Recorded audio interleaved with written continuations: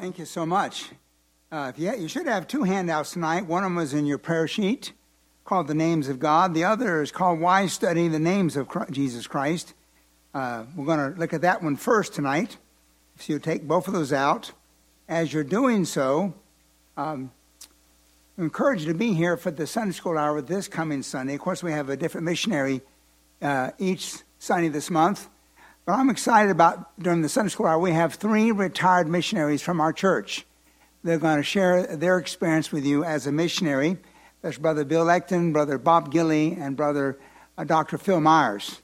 All 3 of them served as missionaries in foreign fields. And so they're going to share with us, divide the Sunday School Hour up and share with us their experience as missionaries and challenge us in the area of missions. All right. If you got your Bibles, hold on your 2 handouts. Go to Philippians chapter 2, please. Philippians chapter 2. We're going to begin that extra handout you got when you came in called Why Study the Names of Jesus Christ. Why would we take so much time to study the names of God?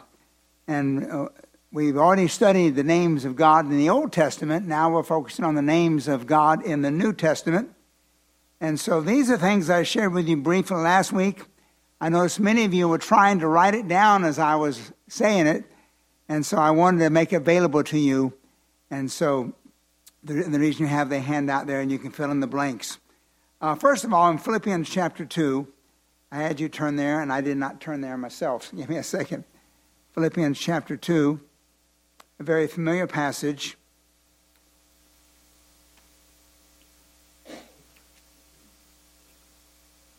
Beginning in verse 9, Philippians 2, verse 9. Because, the verse is part of that, because Christ humbled himself, become a man, and come to this earth and die on the cross to pay for our sin. It says in verse 9, Wherefore God hath highly exalted him, and given him a what? A name, which is above every name, that at the name of Jesus every knee should bow, of things in heaven, of things in earth, and things under the earth, that every tongue should confess that Jesus Christ is Lord, to the glory of the Father. So here God has exalted Christ and given him a name above every name. So all the names in society in the world today, there's one above all of them. That's the name of Jesus Christ. And that's one reason we're studying this precious name. And one day, every knee should bow. By the way, that's your knee.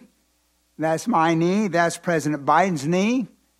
That's Muhammad's knee, that's Confucius' knee, that's Buddha's knee. All one day will bow before the Lord Jesus Christ and declare him to be Lord, to the glory of the Father. So you can bow now in faith or bow now later in judgment, but we all will bow one day. And so let's talk about quickly. Again, I covered these last week, but for sake of you having notes, the reasons why we study the name of God. First of all, salvation is in his name. Salvation is in his name. In John 3:18, he that believeth on him is not condemned, but he that believeth not is condemned already, because he hath not believed in the name of the only begotten Son of God. Romans 10:13, for whosoever shall call upon the name of the Lord shall be saved. Acts 4:12, neither is there salvation in any other, for there's none other name under heaven given among men whereby we must be saved. So salvation's in his name. So when you think about the wonderful salvation you have, it's all because of Jesus Christ and found in his name. Next, eternal life is in his name. Eternal life is in his name. John 20, verse 31. But these are written that you might believe that Jesus is the Christ, the Son of God, and that believing you might have life through his name. So salvation is his name, also eternal life. The life we have in Christ is found in his name. Next, we become a child of God by believing on his name. We become a child of God by believing on his name. John 1:12, but to as many as received him, to them gave he the power to become the sons of God, even to them that what? Believe on his name. Next, forgiveness is in his name. Salvation, eternal life, become part of God's family is all found in the name of Jesus Christ. Forgiveness, 1 John 2:12.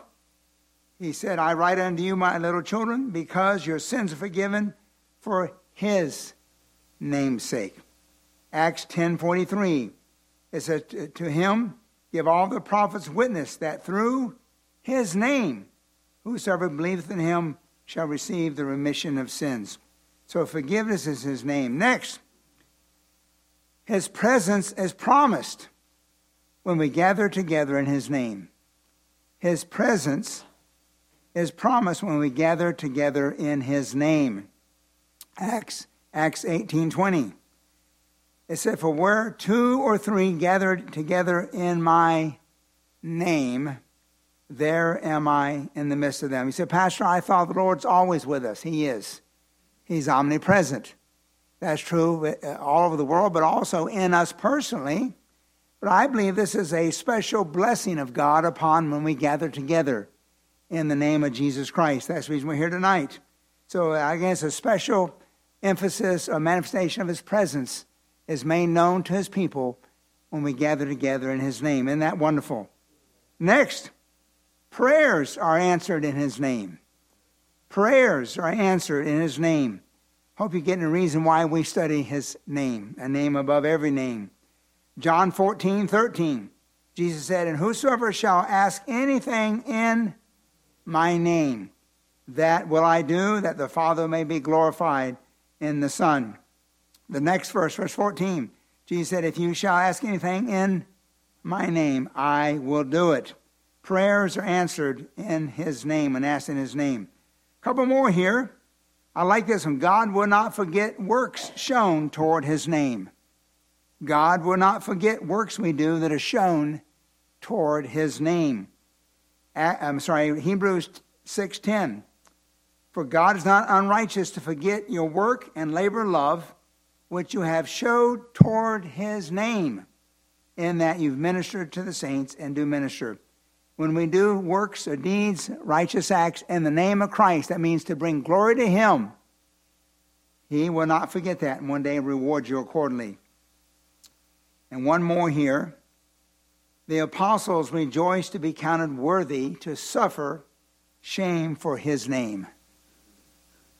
The apostles rejoiced to be counted worthy to suffer shame for his name. Acts 5:41. And they, the apostles, departed from the presence of the council, rejoicing that they were counted worthy to suffer shame for his name. I'm sure many of you love the name of Christ. Interesting. Does it bother you when you hear the Lord's name taken in vain? In the Old Testament, one of the 10 Commandments, in Exodus 20, verse 7, it said, thou shalt not take the name of the Lord thy God in vain, for the Lord will not hold him guiltless that taketh his name in vain. Now, I'm going to test your knowledge or your remembrance of our studying the names of God in the Old Testament. If you look at that verse, it said, thou shalt not take the name of the Lord thy God in vain. Notice the name of who? The Lord. Notice that's all capitals. What does that word refer to? His personal name, which is Jehovah. Now, I don't know about you. When you hear someone say, and I want to say it, they hear someone say GD, that's not taking God's name in vain. Because his name is not God. That's who he is. Now, I'm not for saying that. I think it's wrong. Should not say that. The name, our God has a name. In the Old Testament, it's Jehovah. In the New Testament, it's what? Jesus. And what does it mean to take the name of God in vain? It means to be empty, without purpose, or frivolous. Many times you hear someone curse, they just shout out the name Jesus Christ for no reason. That's taking his name in vain. But when you have a purpose of calling upon his name, that's honoring to the Lord. So again, don't leave here saying the pastor's saying it's okay to go out and say GD. I am not. But that is not professing his name. His name is Jehovah. I don't think that's right. I don't say that I got my mouth washed out with soap as a boy for saying that one day. My mom heard me say it. She says, son, go get a bar of soap. And I come back and she brought it and opened my mouth and she got it and just rings it in my mouth. And I tasted soap all day long, but I never said the word again. But anyway, so I think it's wrong, but that, in a sense, that's not taking his name in vain, because his name is not God. That's who he is. Today, his name is Jesus. I don't know about you, when I hear the name Jesus taken in vain, it's like someone taking fingernails down a chalkboard. And it just rubs me the wrong way, and I'm sure it does you, because that's the name above every name, and we should reverence that name. All right, let's go back to our study on the names of God in the New Testament. We'll quickly review what we covered before, then we'll move on. We started talking about names of God in the New Testament. We looked at, first of all, the names for God the Father. There were 4 of them. There was God, number 2, Lord, number 3, Father, and number 4, the Almighty. Those are names of God the Father in the New Testament. We looked at each one of those, what they meant. Then we began to study on the names of God the Son. We've looked at 10 of them so far. There are 19 altogether we're going to cover. By the way, it's far more than 19. But then the most popular ones we're going to cover in our study. Of course, the first one, the most popular, the names of the God the Son is Jesus. The next one's Christ. Number 3, Messiah. Number 4, Lord. Next, Jesus Christ. Number 6, Christ Jesus. We looked at number 7, the Lord Jesus Christ. Last week we looked at the term I am. And then we saw the term Son of God. And I believe, if I'm mistaken, we ended up on the Son of Man. The Son of God and the Son of Man. Remember, the Son of God, Jesus many times referred to himself as Son of God. That refers to his deity. The Son of Man refers to his humanity. So, Jesus Christ was the Son of God, but also he was the Son of Man. In the theological terms, it's called the hypostatic union. You know what that means?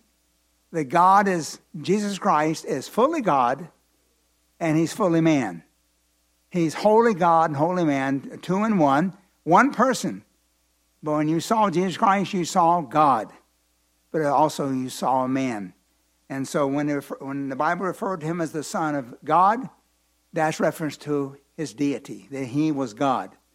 But when it said the Son of Man, that's reference to his humanity, because he was a man. But tonight, number 11, we're going to talk about the son of Abraham.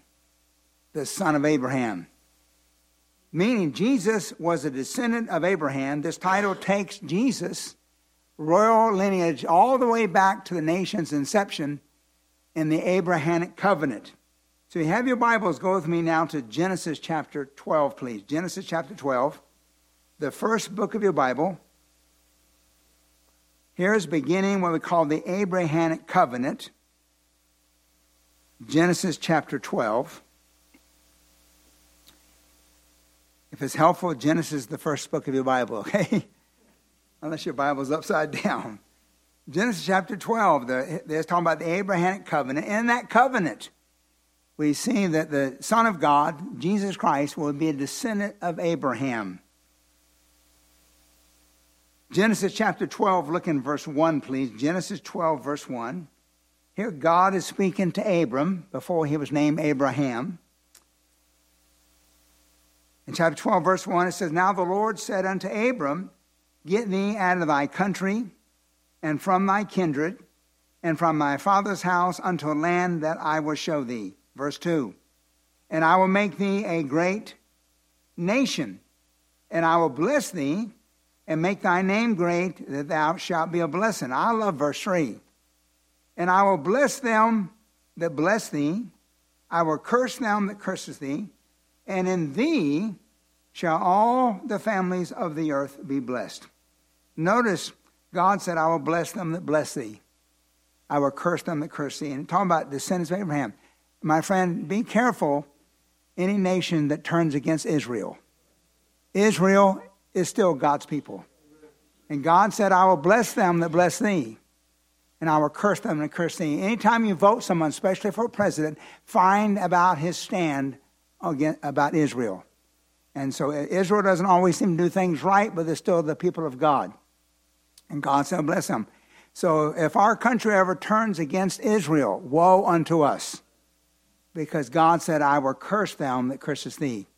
But the latter part of verse 3, he says, in thee, talking about Abraham, shall all families of the earth be blessed. Now, how are all families blessed in Abraham? In his descendant, Jesus Christ. Now, if you would please continue our study on that. We're going to show you more of that in Scripture. Application of the son of Abraham. In order for Jesus to be a Messiah, he had to be a Jew and had to be the son of Abraham. Both of them. He had to be a Jew and had to be the son of Abraham. Interesting. Many people try to figure out who the Antichrist is. The Antichrist will be a false Messiah. And we know that many times Jews may turn and believe in the false Messiah, but the false Messiah, Antichrist, will turn against the Jews.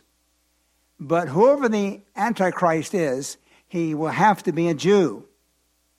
Many times people said Obama was the Antichrist. Thought that. Some people thought Trump was. I don't know. But basically, when you think of a person who comes on the scene, said he's the Antichrist, he'll have to be a Jew. Because the Jews will not accept someone, their Messiah, that's not a Jew. And also, it has to be a sin of Abraham. But notice there the scripture application. In order to be Jesus to be a Messiah, he was to be a Jew and had to be a son of Abraham. If you would please, in fact, I think it's on the screen, the scripture reference in Matthew chapter 1. The work of Matthew was written to prove that Jesus was the Messiah. The whole book was written for that reason.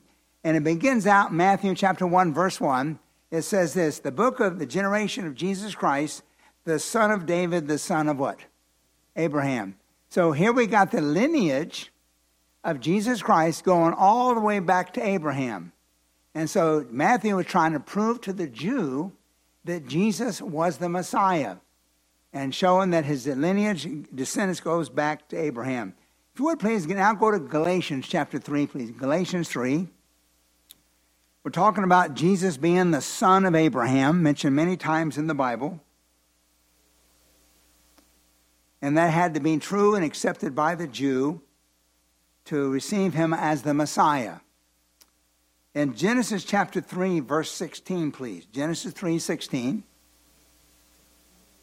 What did I tell you? Galatians. I said Galatians. I'm testing you. Galatians, thank you. I can't even read my own writing. Galatians chapter 3, verse 16, please.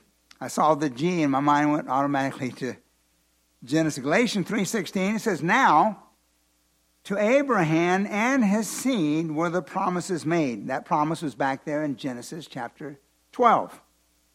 And he saith, not unto seeds as many, but as one, and to thy seed, which is what? Jesus Christ. And so it again referring that Jesus Christ was the descendant of Abraham, and said, in his seed shall all nations be blessed, and the seed there was singular, and referring to a person, and according to Galatians, none other than Jesus Christ. So all nations, all families on earth are blessed because of Jesus Christ. The next name given to him, not only the son of Abraham, but also the son of David.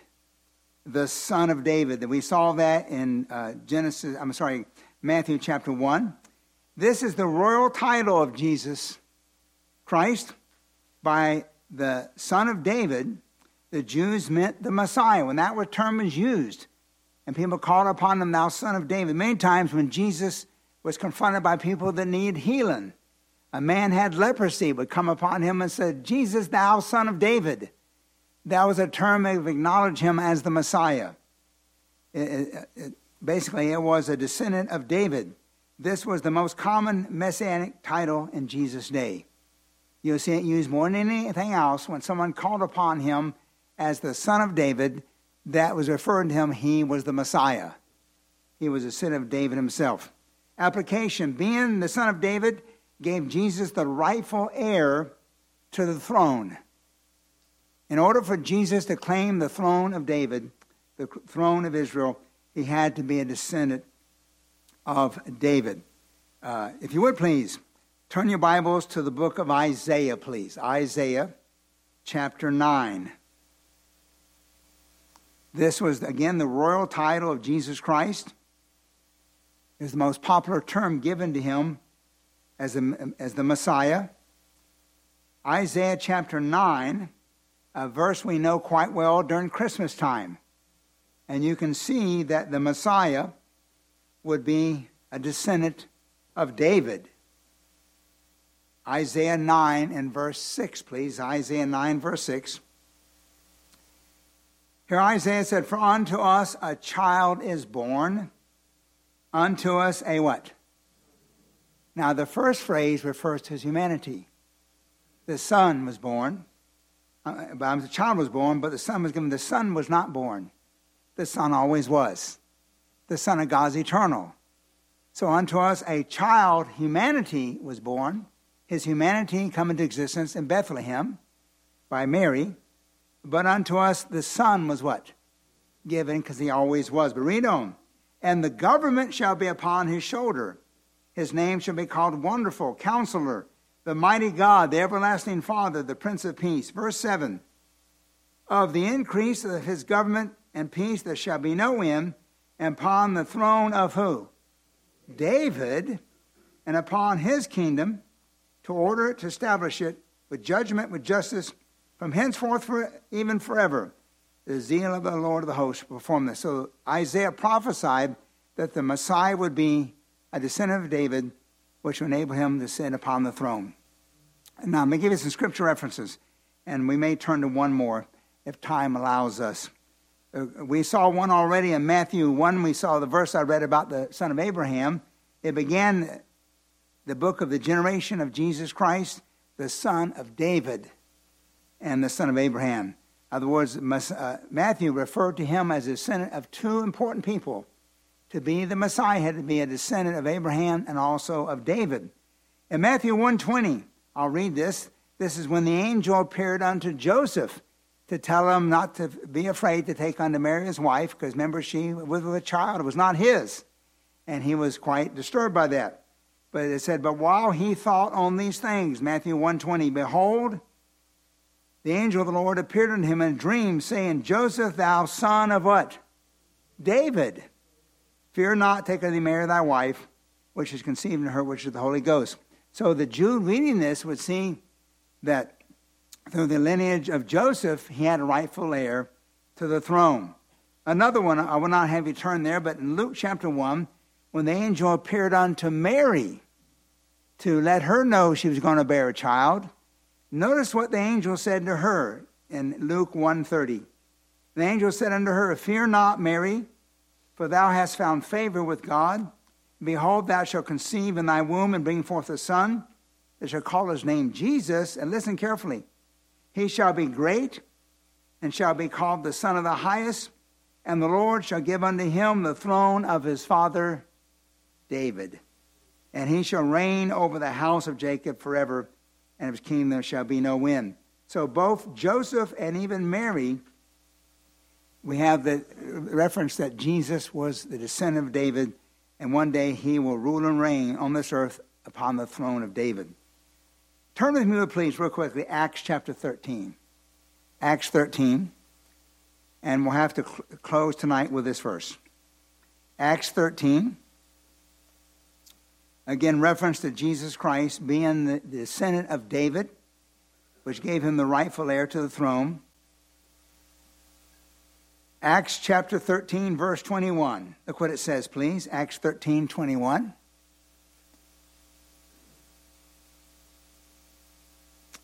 It says in verse 21, and this is not in your notes, by the way.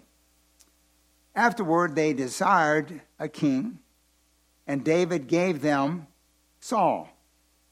God gave them Saul, the son of Cis, the man of the tribe of Benjamin, by the space of 40 years. And when he had removed him, when God removed Saul, he raised up to them David to be their king, to whom also gave testimony that I found David, the son of Jesse, a man after my own heart, which shall fulfill all my will. But verse 23, "Of this man's seed," whose seed? David's seed, "hath God, according to his promise, raised up unto Israel a Savior," which is who? Jesus. So even the preaching of the apostles in the book of Acts show that Jesus Christ was a descendant, the son of David. We're going to stop there because it's 8 o'clock. And many parents got to get their kids from Awana. And so next week, we're going to begin talking about another title called the Son of the Highest. Let's bow together, please. Father in heaven, we thank you. We have the privilege to study the most wonderful name above all names, the names given to Jesus Christ.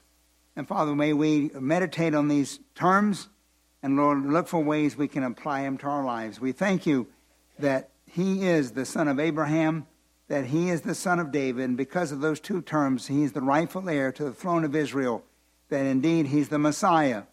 And Lord, we're so grateful for that, the promised Messiah to come take away the sins of the world. In Christ's name we pray. Amen.